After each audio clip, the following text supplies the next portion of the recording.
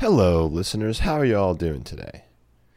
I want you, wherever you are, to take a few seconds to appreciate the amazing DNA that you have in your cells right now, and all of the genes that help build who you are. But who's in control of that information? And what can we do about it? In this episode, we talk about genomic data ownership and privacy ethics with David Kepsell, lawyer, author, and philosopher.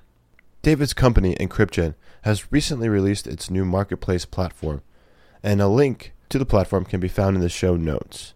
It was a fascinating conversation, and I think you'll really enjoy it. But before we start, I have a few reminders for all you listeners. If you haven't done so already, subscribe to the podcast, rate it, and review. Tell me what you like, tell me what you don't like. It continues to be a fun learning experience for me, and I really appreciate all the support and interest coming from the industry. We are at the beginning of some big disruption in healthcare, and I'm happy you're listening here today.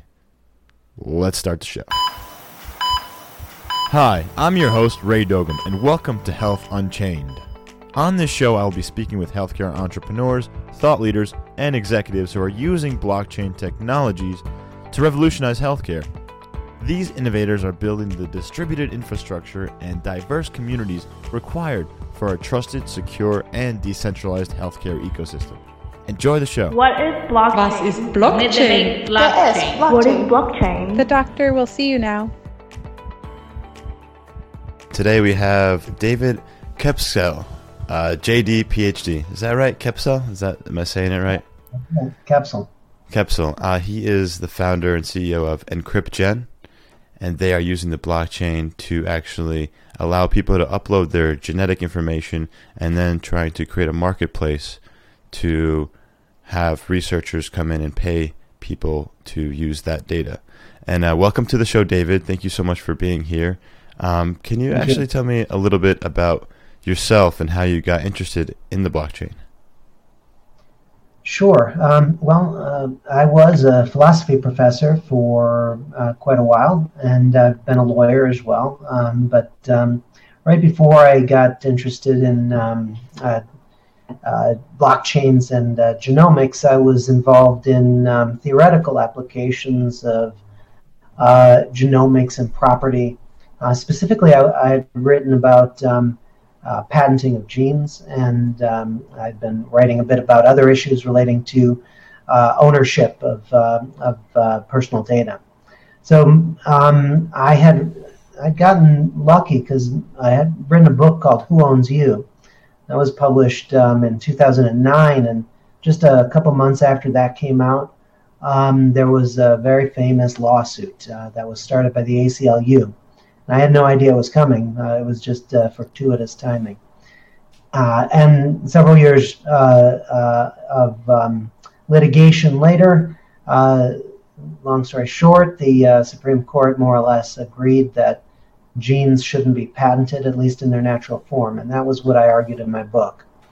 Now, that left a big sort of gap in how you're going to manage and control data, which can't be patented. So the question was, how are individuals going to exert some sort of ownership over this data? How are they going to be able to control its use or even profit by it? So I've been teaching about ethics and these matters before, and I taught about people like Henrietta Lacks, who you may have heard of. Mm-hmm. Genomic information could profit people like Henrietta Lacks, where they contribute something to science, as she did.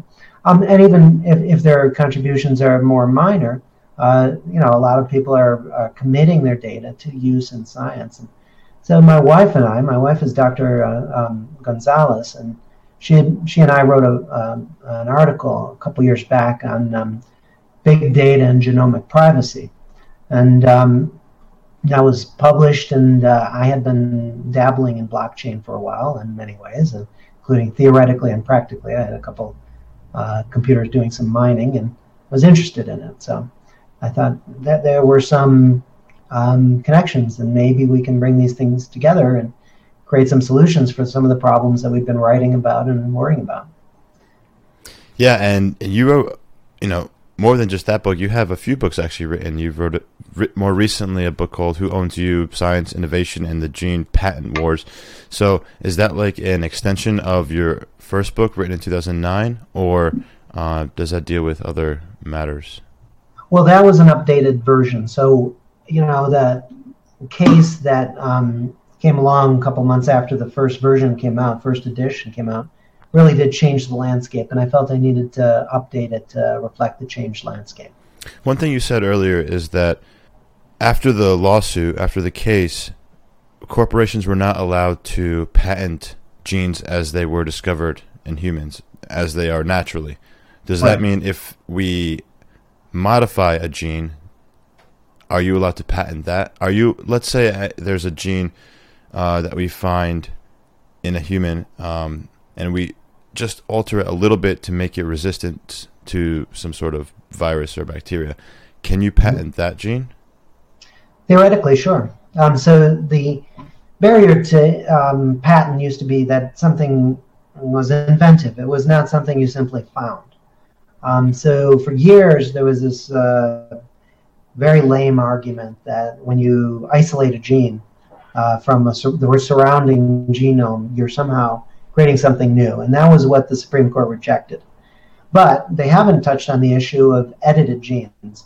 And there's good case law to suggest that if you edit genes, you would be inventing something that would be susceptible to patent. So, I think that has yet to be tested, but that is likely what courts would hold.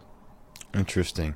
So I kind of want to know a little bit more about EncryptGen, so the company you have now. And from what I've seen online is basically what a person can do if they currently have their genetic data from 23andMe. They could take that raw file from the platform and upload it onto your website.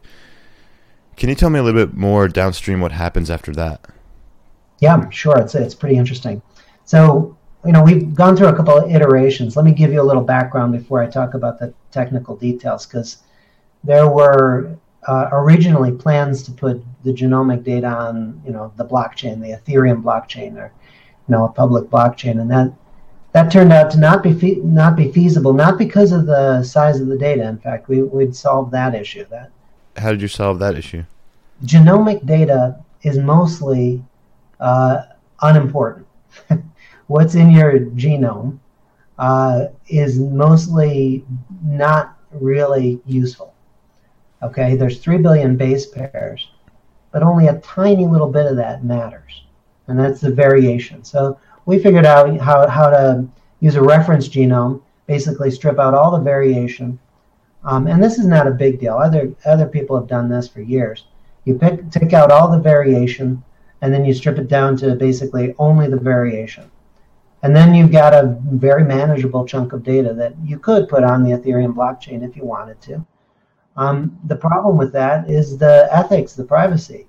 That's not necessarily data you want floating around associated with your wallet or whatever in a way that could re-identify you. So we chose not to do that with a public blockchain. We instead turned so we started in actually late December of 2016. We had our first prototypes underway in January and February of 2017. And by March, as we were planning to go to the Bio IT show in Boston, we realized we were going to have to abandon a public blockchain. And we found Multichain, which is a really neat platform created by Coin Sciences Limited, gaining a fair amount of traction in the permissioned blockchain universe, which is mostly corporate blockchains, internal blockchains. And we found it actually to be a pretty useful medium. We also looked at Hyperledger for a while because of the speed, so Hyperledger is nice and fast. But Hyperledger, I don't know if you've ever played with it, it's really wonky and difficult to learn, and everything's so unique to Hyperledger that you have to basically, it's like learning a Slavic language when you're used to Latin languages. Despite all the efforts IBM has put into it and all the... I know people at IBM and really believe in their products, but I think Hyperledger has a way to go to make it more user-friendly. And I've heard this from other developers too, who are trying to build things using Hyperledger and saying it's really just a very difficult. So it makes multi-chain more attractive. Multi-chain is built specifically for permissioned blockchains, which was what we had decided we needed to do to maintain the sort of privacy that we think is ethically necessary, and which turned out to be legally necessary with the GDPR. So we're glad we did it because of the GDPR. But multi-chain is also very fast, and it's now it's actually the platform is pretty flexible. So we've built what amounts to a bespoke blockchain using multi-chain as our platform, and we think we've made some improvements actually to multi-chain, which when we publish our code on the GitHub will I think provide others with similar benefits as well. So what we have is a permission blockchain where all the genomic transactions are logged. They go on to our ledger. They're done with our DNA token in the multi-chain form, which was the original form of the DNA token. And we can turn those transactions into fiat and other cryptocurrencies, and then export those to the ERC20 token of their choice. In our case, it's the DNA ERC20 token, but if we have partnerships with other companies in the same sphere, in the same space, we can accept their coins as well. So what happens on our platform, and I didn't mean to ignore your original question, but it was a little bit of backstory I wanted to give you. Absolutely. So the system takes the data in, and another thing we learned early on, is that the data is not really useful without metadata. So we've been talking. My wife is a genomic scientist, and we know how she uses genomic data in her job. But we've been also gearing it. She does a sort of basic research in things like diabetes and other and pharmacogenomics. But we were trying to gear this towards usefulness in the oncology realm because that's where a lot of this research is really vital. And we came to understand that you really need to build profiles of people and gather metadata about the individual to correlate with the genomic data. And then you need to make that genomic data easily searchable. So our system takes in the data. If you go there now, you can upload your 23andMe or Ancestry files to Ancestry.com files. And our system will look for things like the RSID, the position, the gene name, where it fits on the gene ontology, and label all of these things. Now, this is no small task because the data comes in different sources, from different sources, and we're building it to accept other types of consumer tests as well as whole genome sequencing. It tags all that stuff, and then it correlates it with your phenotypic data as reported by you, and then makes that all searchable. So that can be searched. And then finally, what it allows you to do is when your data fulfills the search of a researcher, and they want it, they can you'll have entered your price, and they'll be able to click a button and say buy now, and get that data. Interesting. So, you mentioned the idea of also importing whole genome sequencing types of data. So now, in my previous podcast, I actually spoke with George Church, and on that episode, he discussed the differences between, or actually the spectrum of DNA sequencing or genome sequencing. And I guess my question to you is, how much more valuable is the whole genome sequence data versus the 23andMe kind of data you're collecting now? It's a lot more valuable in the long run. Okay, so right now, if you do a consumer test, you're going to get a pretty good picture of the person, their genetic makeup, because again, it's looking mostly at variants, not all of them, but most of them. And we know a fair amount about how those variants relate to your phenotype, your health, etc.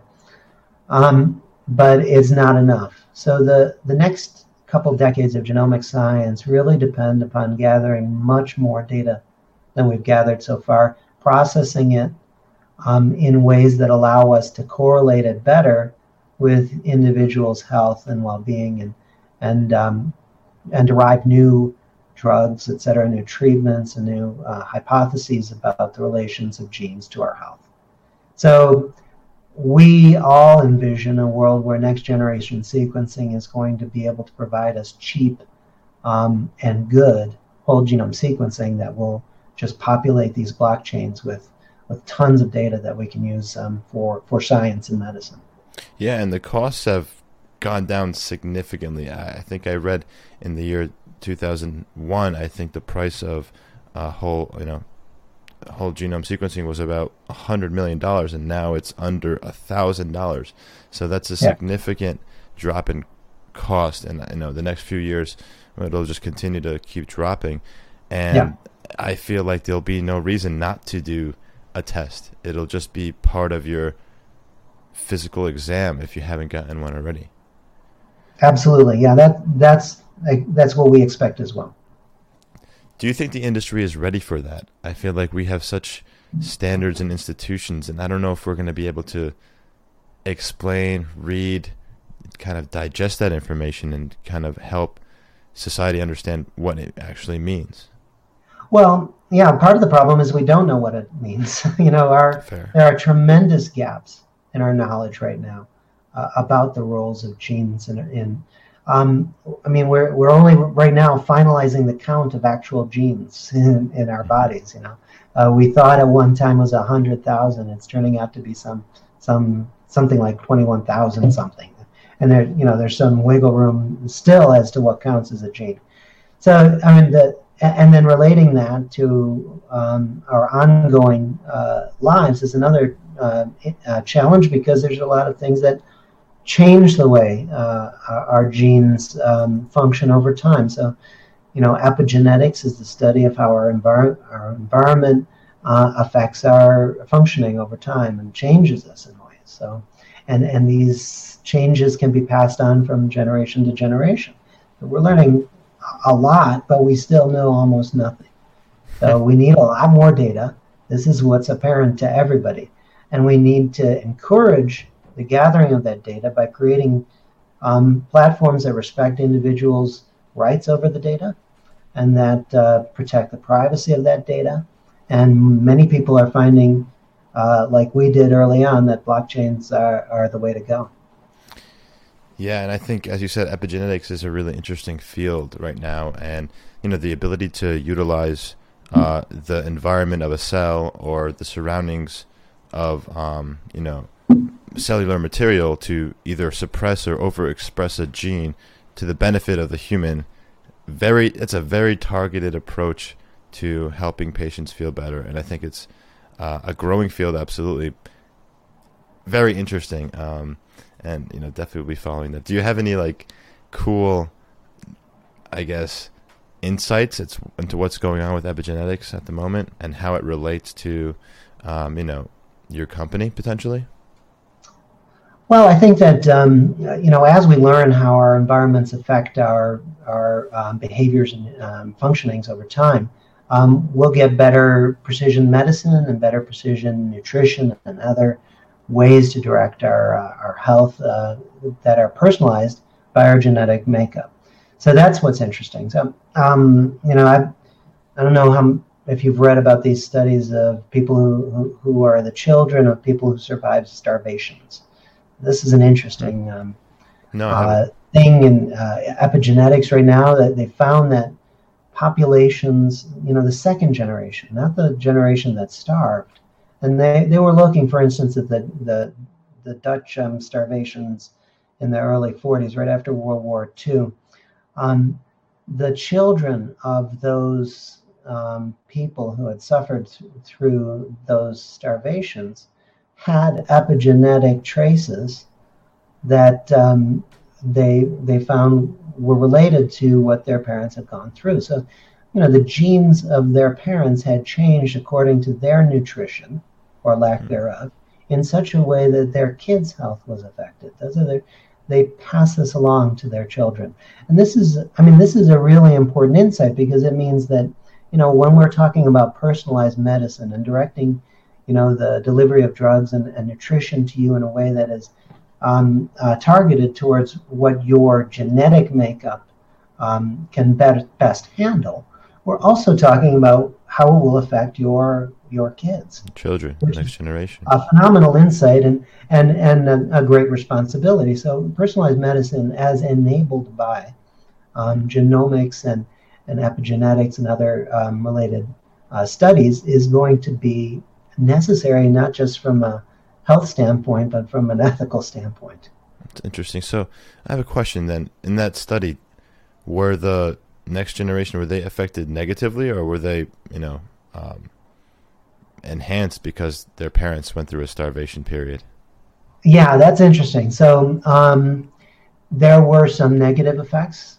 There was, for instance, a greater incidence of depression, as I recall, and other psychological conditions, which they didn't know if it correlated directly with the genetic, with what they went through, the epigenetic situation, but there were other ways in which they appeared to be metabolizing differently. And whether you decide it's enhanced or not depends upon what it is you're surrounded by for nutrition. That is interesting, because ethically speaking, if you think about, let's say there's discovery that what you do in your life will affect your children, and like a specific thing, for example, drinking alcohol, will a government decide you're not allowed to drink alcohol until you have a few children, and then you can, because we don't want to harm the next generation? I mean, this is very theoretical, and I don't think it'll happen anytime. It's not that theoretical. I mean, it's the same question nuclear plant workers have to face when they're, deciding whether to work in hotter zones in the plant. Are they done having children? Because the radiation that you're exposed to will potentially affect your germ cells. So it's not that far-fetched, and it's something we're learning. Just another way, things as benign as our nutrition, as our food intake, can also cause changes to our germ cells. It's really interesting. I kind of want to still learn a little bit more about EncryptGen. So sure. You are one of the early adopters of blockchain as a genomics company, and what were some of the challenges you faced initially? Well, there are a number of them. One is that, and we, as I said, we started at the end of 2016. So that the ICO craze had not really reached its height at the time, or if it had, I hadn't heard of it. But I did start hearing about it when I started to look for funding. So we started with our own friends and family round. We raised $500,000 that way. And then I went on the VC market before I ever looked at funding through token sales. And I was starting to get pushback from traditional funding sources, because blockchain had already started to become associated with the ICO craze. Yeah. And it had become tarnished already at that point by that. And that is a real challenge in the industry right now. So, there have been many studies and lots of publications that have shown that most ICOs fail so far, and people were getting into it to get rich instead of necessarily to put their support behind a project or because they wanted to use a platform. So I think that for me, the first year was a real struggle to try to, and this is why we did what we did. We built our prototype and showed it before we had even considered doing a token sale, and basically had the architecture worked out, and we were looking for traditional funding. So that was a huge challenge, and blockchain right now has the general challenge to make itself respectable to the traditional capital markets and to traditional users, because many of the use cases are centered around simply making a lot of money, which is not in itself a bad thing. Okay, I'm not going to judge. But if you want to do something like create a genomics blockchain platform to increase sharing of data for science, and all people are seeing is dollar signs, that is a challenge that, at least for me, with my company, was difficult to overcome. And as we managed our token sale, it was also difficult to try to keep everybody concentrated on the real goal, which was to build a platform and use these tokens as the coin on that platform. Right, you're right. There are tons of, people out there that are just trying to make a quick buck, and it's, difficult to navigate. Even for me, I find that when a Telegram channel has like 50,000 users and they just started 2 months ago, I wonder like where did all these people come from, kind of thing. So there's lots of due diligence that's required, more so than a typical company, actually, I would say, if you really want to invest in them. And that's one thing I found interesting about your company, is that you actually had a working prototype, and there was something to there was actually a website where you can upload this data. I guess more recently, it's not just talk. You actually have something working, so that's kind of cool. Well, thank you. I just wanted to build something that did what we wanted it to do. And so, in fact, this is also the challenge post-ICO, post-token sale, because, a lot of people have their eyes set on the price of the token. And meanwhile, I'm trying to get my team to make the product. Right. And the two things don't necessarily have anything to do with one another until the platform is up and functioning. So that's an ongoing challenge, and I think that blockchain needs to not only make sure that it's respected and respectable for traditional capital markets and users, but make sure that it keeps its eye on building really good things, and if they can do that, and there's a lot of money available to do that now, if it can do that, then we have a few good use cases, then people will start to see that this is really a powerful technology when put to the right uses. Plus, you were able to snag a pretty cool ticker, DNA. It's a nice one to have. I got very lucky in that. I couldn't believe our luck that nobody had gotten DNA, and I've offered it to all our competitors too. Don't bother with a token sale in this day and age. You can use our token. We're free to do so. That's really nice of you. That's really great. I also read that the company is you are the current CEO. And I did read somewhere that there might be a new CEO to replace you. Is that still true? What's the story behind that? I don't know. A year ago, after I had finished an exhausting token sale I just wanted to get back to building the product. I wanted to be able to find somebody who could take over the reins for me on the business end. And, frankly, as an academic, doing business wasn't really necessarily my strength. Plus, as I talked to VCs and other, seed funders, one of their concerns was that I'm not a businessman. I'm an academic. But over time, I think I've learned how to run the company, and I've adjusted, and we've been agile, and we've been able to adjust to a more competitive landscape. And I feel a lot more comfortable now with my ability to run the company and to see it succeed. So I'm still open to that if necessary, but at this point, I'm not actively looking. And neither is the board of our company. So we're incorporated in Delaware. We have a board. And I don't think right now we need to change the management in order to succeed. So we're going to see how it goes over the next few months. We're launching the full platform in the next 60 days. So after that, we're poised to grow by revenue. But there's a lot of people interested in what we're making, and I think there'll be other opportunities to grow as well.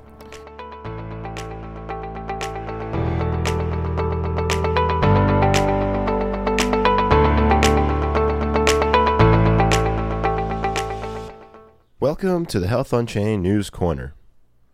Today's story is not a typical healthcare blockchain article I talk about in most episodes. So I truly hope I don't offend anyone with this story. This relates to the adult film industry. Provocative, yes, I know. A subsidiary of Pornhub called Tube8 has entered into a partnership with Vice Industry Token. The partnership aims to tokenize the Tube8 platform by paying users to watch and interact with pornographic videos. So instead of paying for content, people will be paid to consume the content. Apparently, Tube8 has 10 million registered users who regularly use the platform and about 150 million monthly visits. Vice Industry Token is working to migrate to a forked version of the Steem blockchain called Graphene. So the reason I'm talking about this story is if you consider what sparked the mass adoption of VHS and DVDs and online streaming, the adult film industry played a major role in getting people to use the new forms of media. This could be one particular use case that could speed up adoption in cryptocurrencies. It sets a whole different meaning to crypto kitties. Of course, there are still technological, economic, and operational challenges ahead before people will start getting paid to watch other people go at it. But it makes me wonder, if we could pay people to watch porn, we should be able to incentivize people to eat right, exercise, and maybe even sleep enough. Let me know what you think in the SoundCloud comments, or join the Telegram group and be part of the conversation. Okay, now get your mind out of the gutter and let's get back to the show with Dr. David Kepsell.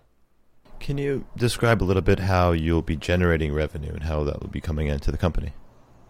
Yeah, so this is one of the ways we've been agile. So originally we thought we were going to sell nodes to pharmaceutical companies and universities, et cetera. And those nodes would buy the data from anybody who'd be able to upload.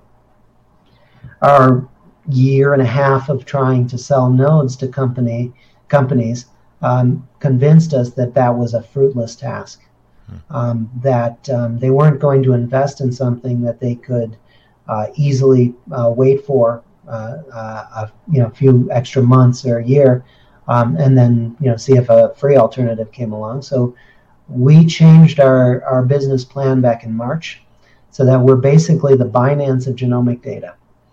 Binance made $1 billion in its first year simply by taking commissions off trades, because they were a pretty good platform and they were friendly to use, and they were available in many jurisdictions. And we intend to do the same with genomic data. So I've done a lot of the calculations on this based on what we know about the value of the data from companies like 23andMe. I anticipated the sort of deal that GSK just made with 23andMe, pretty much down to the number. The price of an individual's data on 23andMe's platform is about $130. That's what it comes to. Everybody who's agreed to had their data sold has had their data sold for about $130 worth by now. And that's 80% of the people on their platform, and there are 5 million people on their platform. So if you extrapolate from those numbers, and this is what I do in my head while I'm going to sleep or not sleeping, you realize that if I can get 5,000 of those same people on our platform this year, after we launch the full platform, we become profitable. Simply by taking commissions off the transactions on our blockchain within 6 months.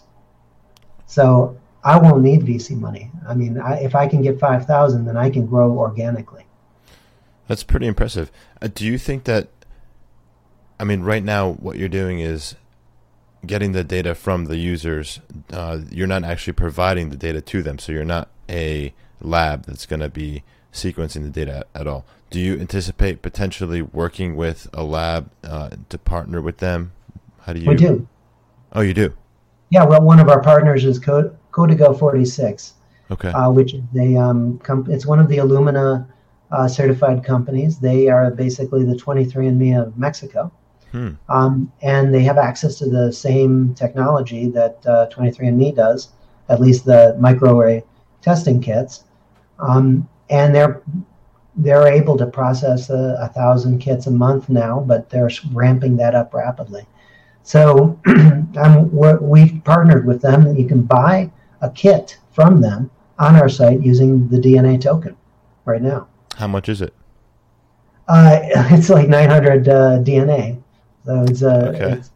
Does that change? So $100. another question is, so if it's 900 DNA tokens, does that price change? Like, let's say the price of the token changed. Does it match what it is in US dollars, or? Yeah, we're going to. It's easy enough to grab the API from CoinMarketCap and have that adjusted dynamically. Right. So what is the US equivalent? It's about $120, I think. Okay, so it's a similar technology as 23andMe. It's a little more expensive than 23andMe because we're also Código 46 has agreed not to sell your data to anyone.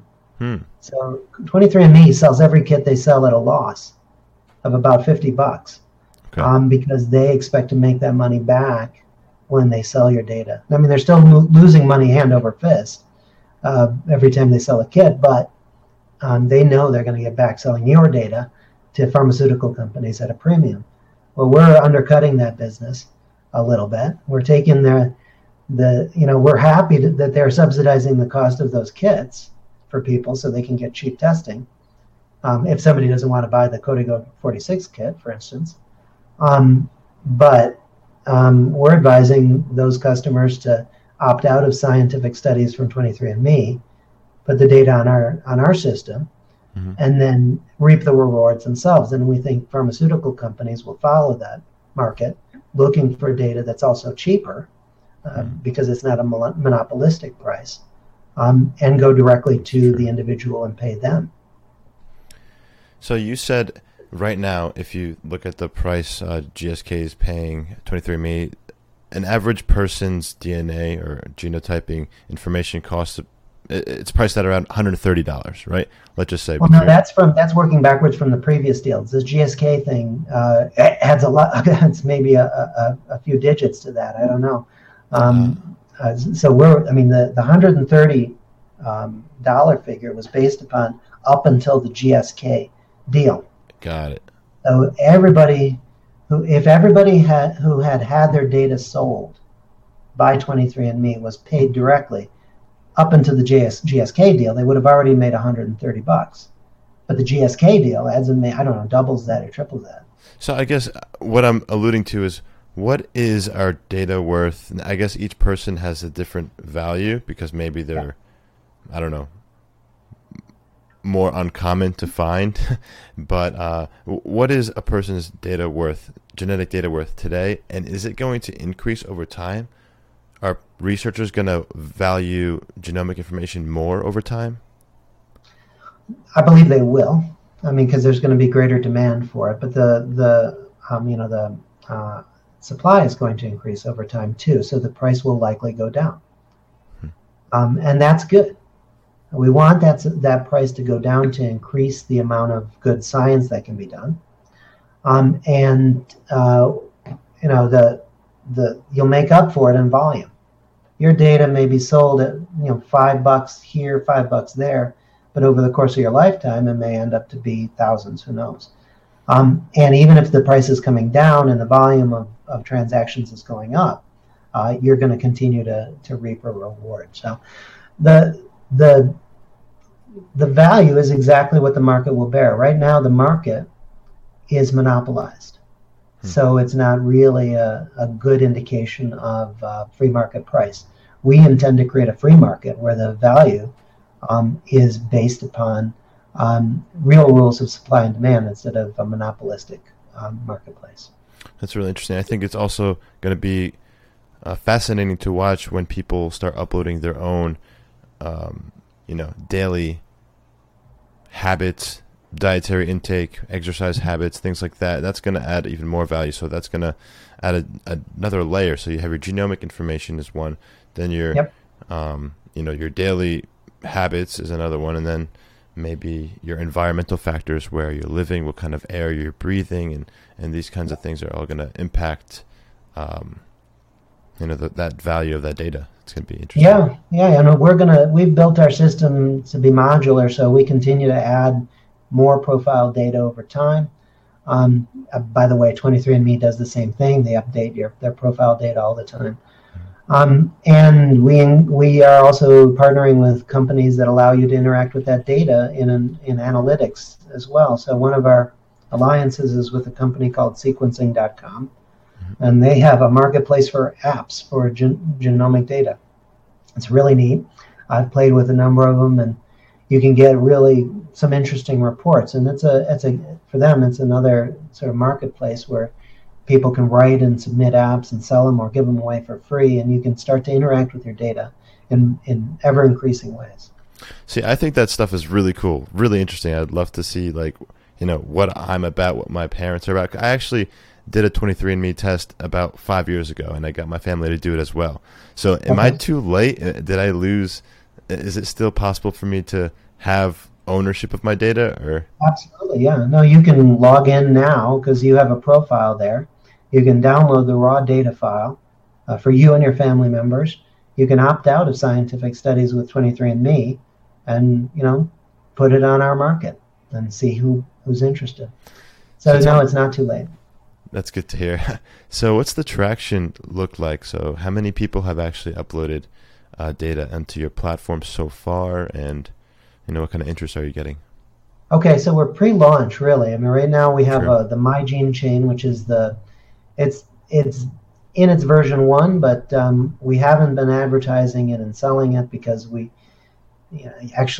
just started the indexing functions and nailed down the ways that we're indexing it. So we would have had to go back and index again. We have about 1,000 profiles, and we have about 100 people who've uploaded their data. So now that we're going to be launching the version 1 of the gene chain itself, where people can actually start to search that data, we're going to start our concerted campaign, marketing to individuals to upload their data, and doing direct marketing to likely genomic data buyers who we've been identifying and putting into our CRM for about a year. So can you talk a little bit more about the gene chain and what that product is? Yeah, that is I don't know, I could share a screen with you if you want to see, can I?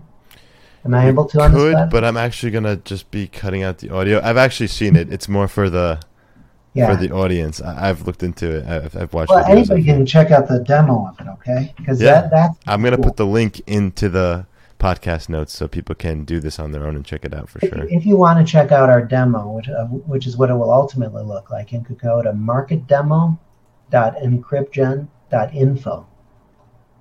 marketdemo.encryptgen.info. And that's a really nice looking version of what we're ultimately going to be launching. And that you can go now and onto the MyGene chain on our product page of our website and upload the data. But if you want to play with it and see what it's going to be like, marketdemo.encryptgen.info will give you a really good idea of what that's going to look like. And it'll be your full service genomic data marketplace and repository. So individuals will go there to upload the data, create their profiles, and they'll be eventually able to share that data with a doctor as well. And for people who are searching for data, they'll simply fill out which the parameters they're interested in, and get a list of those who have the data and be able to click a button and buy. That's really all there is to it. It's a marketplace. It's sort of the eBay of genomic data, or Binance. Got it. What are some of the typical parameters you're talking about? Parameters right now are a lot of demographic stuff, but we'll be including health stuff in our quarter 4. So right now it's going to be things like ethnicity, hair color, eye color. What would be kind of cosmetic stuff or demographic stuff. Age, height, BMI. It calculates your BMI, so be careful of what you enter. Be sure it's what you want to know. I don't like my BMI, for instance, but I'm working on it now. At least I have a genetic. I know some genetic tricks in order to have better nutrition. But we'll include self-reported health data, and that'll roll out second. That's going to be in Q4. We're working on that with lawyers because there's some liability issues we want to be sure of and privacy issues in the European Union mostly. So that'll roll out in Q4 once we've got the go-ahead for that. That's going to include things like, is there a history of heart disease in your family?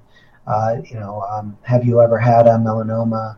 Have you ever had, do you wear eyeglasses? Things like that. Things that have to do with health-related issues. Right, like 23andMe has these surveys that they conduct. Yep. Every time you log in. It's like, would you like to answer 100 questions? Like, maybe not right now, but yeah. Am I getting paid for it? Yeah, no, I looked through them just so I could see what they all are, and that's where the value for the data comes from, frankly. Yeah. Enough people fill that stuff in to make it useful and worthwhile for companies to search it. So we'll be having similar questionnaires. You can fill in as much or as little as you want. Since it is self-reported, are there risks that some of the data is not accurate? And yep. How are we dealing with that? Or how is the industry dealing with that? That is something that so far can only be fully satisfied by contract. So, if you falsify the data, then, the company has the right to refuse you service, for instance, if they can figure out that you falsified the data. And there are ways, actually. We're building in, one of the things that we also realized early on was that we needed to build in some validation. If I were to put in that, I'm an African American, for instance, because I think that population is going to be more valuable for searching, it's important that we can validate that. And of course, there are ways to do that because then, the ethnicity and is something we can more or less confirm. So we can build in some validation. Some of it is contractual. And, ultimately, it's not like you're going to become a millionaire if you say you have some rare disease. Yeah, that's true. That's what I was thinking. Like, let's say there are researchers looking for someone with a rare disease and willing to pay $1,000 for it, and I just say, yeah, sure, I have that disease, and that's right. Obviously not medically accurate. So there's risks with the research being false. Right. That's what I was wondering about. So tell me a little bit about your current competition. Who is doing? There are a handful of companies doing this, at least. Yep. Dozens, actually. Dozens, yeah, sure. Which ones do you find are interesting that you might like to work with, or just what are your thoughts on that? I will work with any of them. What we want to be able to do is create an interactive online system for everybody to be able to share and sell their data or just keep it safe. We started early on when we started seeing competitors coming along, because by about July, after we had finished our token sale last year, July of 2017, we saw that there were some competitors coming along. We early on decided to lead an effort to create a consortium of sorts. I put out a call to create a genomic blockchain consortium so that we could share standards. We could kind of prevent in the future interactivity problems so that consumers wouldn't be trapped in a platform that ended up being useless. The recapitulation of the VHS beta wars of times past, that was from my childhood. We have a couple of our competitors who have agreed to work with us on the blockchain consortium. Not enough. And I understand it because many of them haven't done token sales yet. But we'll continue to strive for that sort of interoperability. I don't want to pick favorites, but I feel vindicated. So when we started this company, a lot of people looked at us cross-eyed and said, "What good is that?" But a year later now, or a year and a half later now, with all of these competitors and some really high-class ones, including Luna DNA, who are Illumina alumnuses, I don't know. It's a play on words there. It's difficult to say.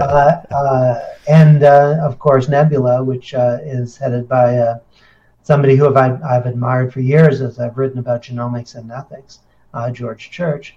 We're very happy now to be in that kind of company, and we get mentioned in all of the articles that talk about them because we happen to have been early to the game and have a platform that's nearly ready. It's really amazing, and I think that people need to still get educated about all of this. I think that we understand it. The people that are listening probably kind of have a good idea, but how would I tell my grandmother that she needs to get her DNA sequence because of this and that? Yeah, well, the same way I tell my 7-year-old daughter. Okay, my daughter is starting to understand. It helps that her mom is a genetic scientist, and I have some connection to genomics now. For sure. But she understands that heredity does matter for your health. So you are a combination of your parents, and those genes that they give you are responsible in no small way for how you live, for the health you enjoy, or the diseases that you suffer, but that they are not your destiny. Okay? If genes were your destiny, there would really be very little point to know all about your genetic makeup, what is going to happen with what happened, right? If you've read your 23andMe reports, you'll see it's all in statistics. Right. Okay, you have such and such a chance of getting X, Y, Z, or having these traits or conditions, and that's really important for people to understand. That is the part I have the hardest time trying to explain to people, because there is this notion that genes are your destiny, and they aren't. They're sort of the foundation upon which your life and health will grow, but you have some control over the rest. And understanding how so gives you a great deal of power. So knowing, for instance, that you have an elevated risk of heart disease can help to give you some guidance on how to live, can help to gear your daily habits and change things for the better to increase your chances of a longer, healthier life. Also, there are some things that we can know directly about how drugs, for instance, interact with us. So if you have a certain gene, you're going to metabolize certain drugs differently. And we can treat you better by understanding that. So getting these tests is really important for carrying your health forward and taking ownership over your health. Not just over the data, but over your health. Yeah, absolutely. If someone finds out they're more susceptible to a certain, for example, mental illness, maybe they can avoid starting doing recreational drugs, for example, or maybe that would be advised at least. Well, that's a long way off. So, we don't know, we hardly know anything about the connection of genes to mental health. We're learning slowly about things like organic brain diseases like Alzheimer's. Right. Things like autism and schizophrenia become a lot more complicated because they're polygenic. There's so many genes involved, so many epigenetics involved that we have a long way to go. But yeah, we want to know that. We definitely want to know that. Smoking, for instance, if you have a certain genetic profile, your chances of getting cancer by smoking may be significantly increased, or it may be almost negligible. Not everybody who smokes is going to get cancer, and a lot of that has to do with your genetics, and that's power too that you should have in your hands. You should know. So I wonder now, do you think a person, or let's say a couple who's smoked all their lives and then had a child, is that child more or less susceptible to getting lung cancer? Who knows? That's why we need data. We need a lot more data. So as we gather that data and as people self-report on their habits, and we have generation after generation of that data, then we will be able to know things like that with greater certainty. Well, what if we knew that about a baby? How do we prevent them from being discriminated against as they go through their life? Excellent question. So this is an area of ethics that I was interested in when I was writing about genomics and ethics, and discrimination based on genes is a real danger, and this is why I'm careful to explain to people that genes are not destiny. Mm-hmm. Okay, so they don't tell you the future, and they don't define you. So we have to be clear about that, and we have to educate people about that. But we have some laws too that protect against discrimination. So that might be necessary in some cases. The GINA Act, which was passed a few years ago, prevents discrimination in employment and insurance based upon your genetics. And I think that might be ultimately necessary to have that sort of regulation. When was that passed? So this was a recent. I think it was about 10 years ago now. It was initiated by my former Congresswoman, Louise Slaughter. Okay. So I think it's about 10 years ago now. Interesting. So do you think that we'll maintain that kind of regulations, or I just feel like someone might convince us that it's a good idea to discriminate against people that might not survive as long or something like that? Well, no, I'm in favor of empowering people, and so if the information empowers you to make better choices, that's great. So if, for instance, you're susceptible to, lung disease, you should not be working in a asbestos plant or something like that, right? But that maybe should be your choice instead of having somebody else, like a government, tell us we can't do that. So I think it's okay to protect you by giving you information, but it's wrong to prevent you from doing things based on that information. Yeah, that makes sense. The better information you have, the better decisions you can make about your own life, about your own path. So that totally makes sense. Yeah, people should be able to take risks if they want. I have no problem with that. Yeah, I mean, it's their life, their choice. Yeah. Totally. I mean, if you happen to be susceptible to lung cancer from tobacco and you still choose to smoke, that's your choice, but your premiums are going to go up. Right. Well, if they know about it, right? If the insurance company... no, just because you're a smoker, you got to report that. Yeah, that's true. You don't have to show them the genetic profile. So as I was doing research on your background, I actually saw that. Actually, my question to you is, what is one of your favorite shows, TV shows? Yeah, well, Breaking Bad is the best show ever. I wanted to talk about, you've written two books. I've noticed you wrote two books, Breaking Bad and Philosophy in 2012, and then you wrote a book called Philosophy and Breaking Bad. You co-authored it, or co-edited it in 2017. So what's the difference between the two books? Well, the first one was more for a popular audience. Actually, the one that Open Court published is part of their And Philosophy series, started by my colleague at the University of Buffalo, Bill Irwin, who's become a real leader in the popular culture and philosophy field, and continues to edit now at Wiley a series on popular culture and philosophy. So his first book, I think, was Seinfeld and Philosophy, and that was a huge hit. And then came Simpsons, and anyway, I've always been a fan of his stuff, and I've written chapters for those books. And then I got the great honor to edit those two on Breaking Bad, and I think I've been on a lot of TV and radio shows talking about Walter White too. That's really interesting. It's a great show, and I think that there are a lot of situations and scenes in that show that makes you think about what is right and what is wrong. It's not a simple black and white question.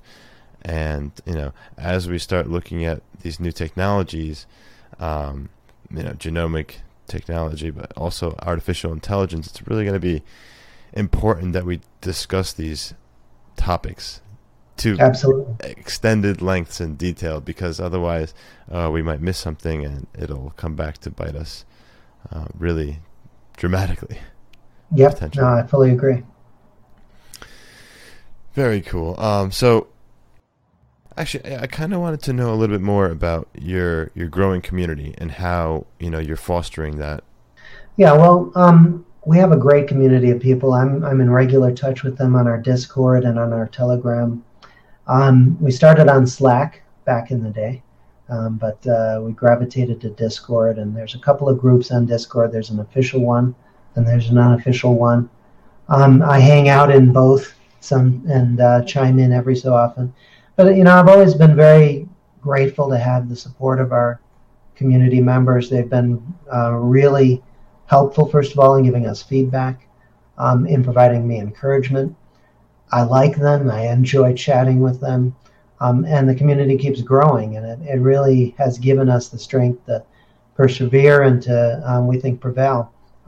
It's one of the great benefits of having done a token sale was building this community, because that's the genesis of that interaction, and it's been very rewarding for us. Right. I've heard, the abbreviation ICO. Normally people think of initial coin offering, but there's also this idea of initial community offering as well. So I think that Absolutely. It's definitely true. And, we're nothing without the people that we work with and that support us. So I think that's important to keep fostering. I was wondering, is there any kind of advice or anything you want to leave the audience, kind of let them know how to reach you if they would like to talk to you? What's the best way to do that? Yeah, you can always find me on Telegram. I'm Dr. Kepsel on Telegram, and you'll find us in the Telegram group for Encryption DNA. You'll find me from the website. You can find my contact information there, and we have a great team that's always willing to respond if they have time. Mostly they're coding. But for instance, Monica Sandoval, who is our U.S. sales manager, is always happy to, and she's often online. You'll find on our website there's a little chat bot, and it's got her picture. She'll answer your questions, and if she can, she'll send you to me. But please do reach out. We're always happy to answer your questions and serve you the best we can. Awesome. David, thank you so much. Is there anything else I might have missed you want to talk about that would be helpful for our audience to know? I don't think so, no. I hope I'll see people at a couple of upcoming events we'll be at. I'll be in the Health Further conference in Nashville, Tennessee at the end of August. I don't know when this podcast is airing, but I'm going to give you the dates anyway. Sure. It should be next week on Monday. So. Okay, terrific. Great. So there's still time. That's going to be a great event down in Nashville, Tennessee, and that I'll be speaking on the 29th, and it's the 28th and the 29th is that event. And then maybe I'll see you at the exponential.healthcare conference in Newport, California, October 10th. Or there's the Blockchain 1000 event in October 30th down in Miami. So maybe if I'm lucky, I'll get to meet some of your listeners at those events. Yeah, I would certainly hope so. And those are some pretty good spots to have those conferences. It'll be a lot of fun, I'm sure, and people will be learning a lot too. So looking forward to that. Again, David, thank you so much for joining. Would love to have you back one day and watch your progress. So thank you so much. Thank you. Hey, y'all, you cyberpunk health warriors and nimble digital disruptors. Check out healthunchained.org and remember to subscribe to Health Unchained on Stitcher, SoundCloud, Google Play, and iTunes. Join the Health Unchained community on our Telegram group, t.me/healthunchained. If you enjoyed this episode, tell your friends, your bosses, your teams, your students to listen and subscribe. Thank you.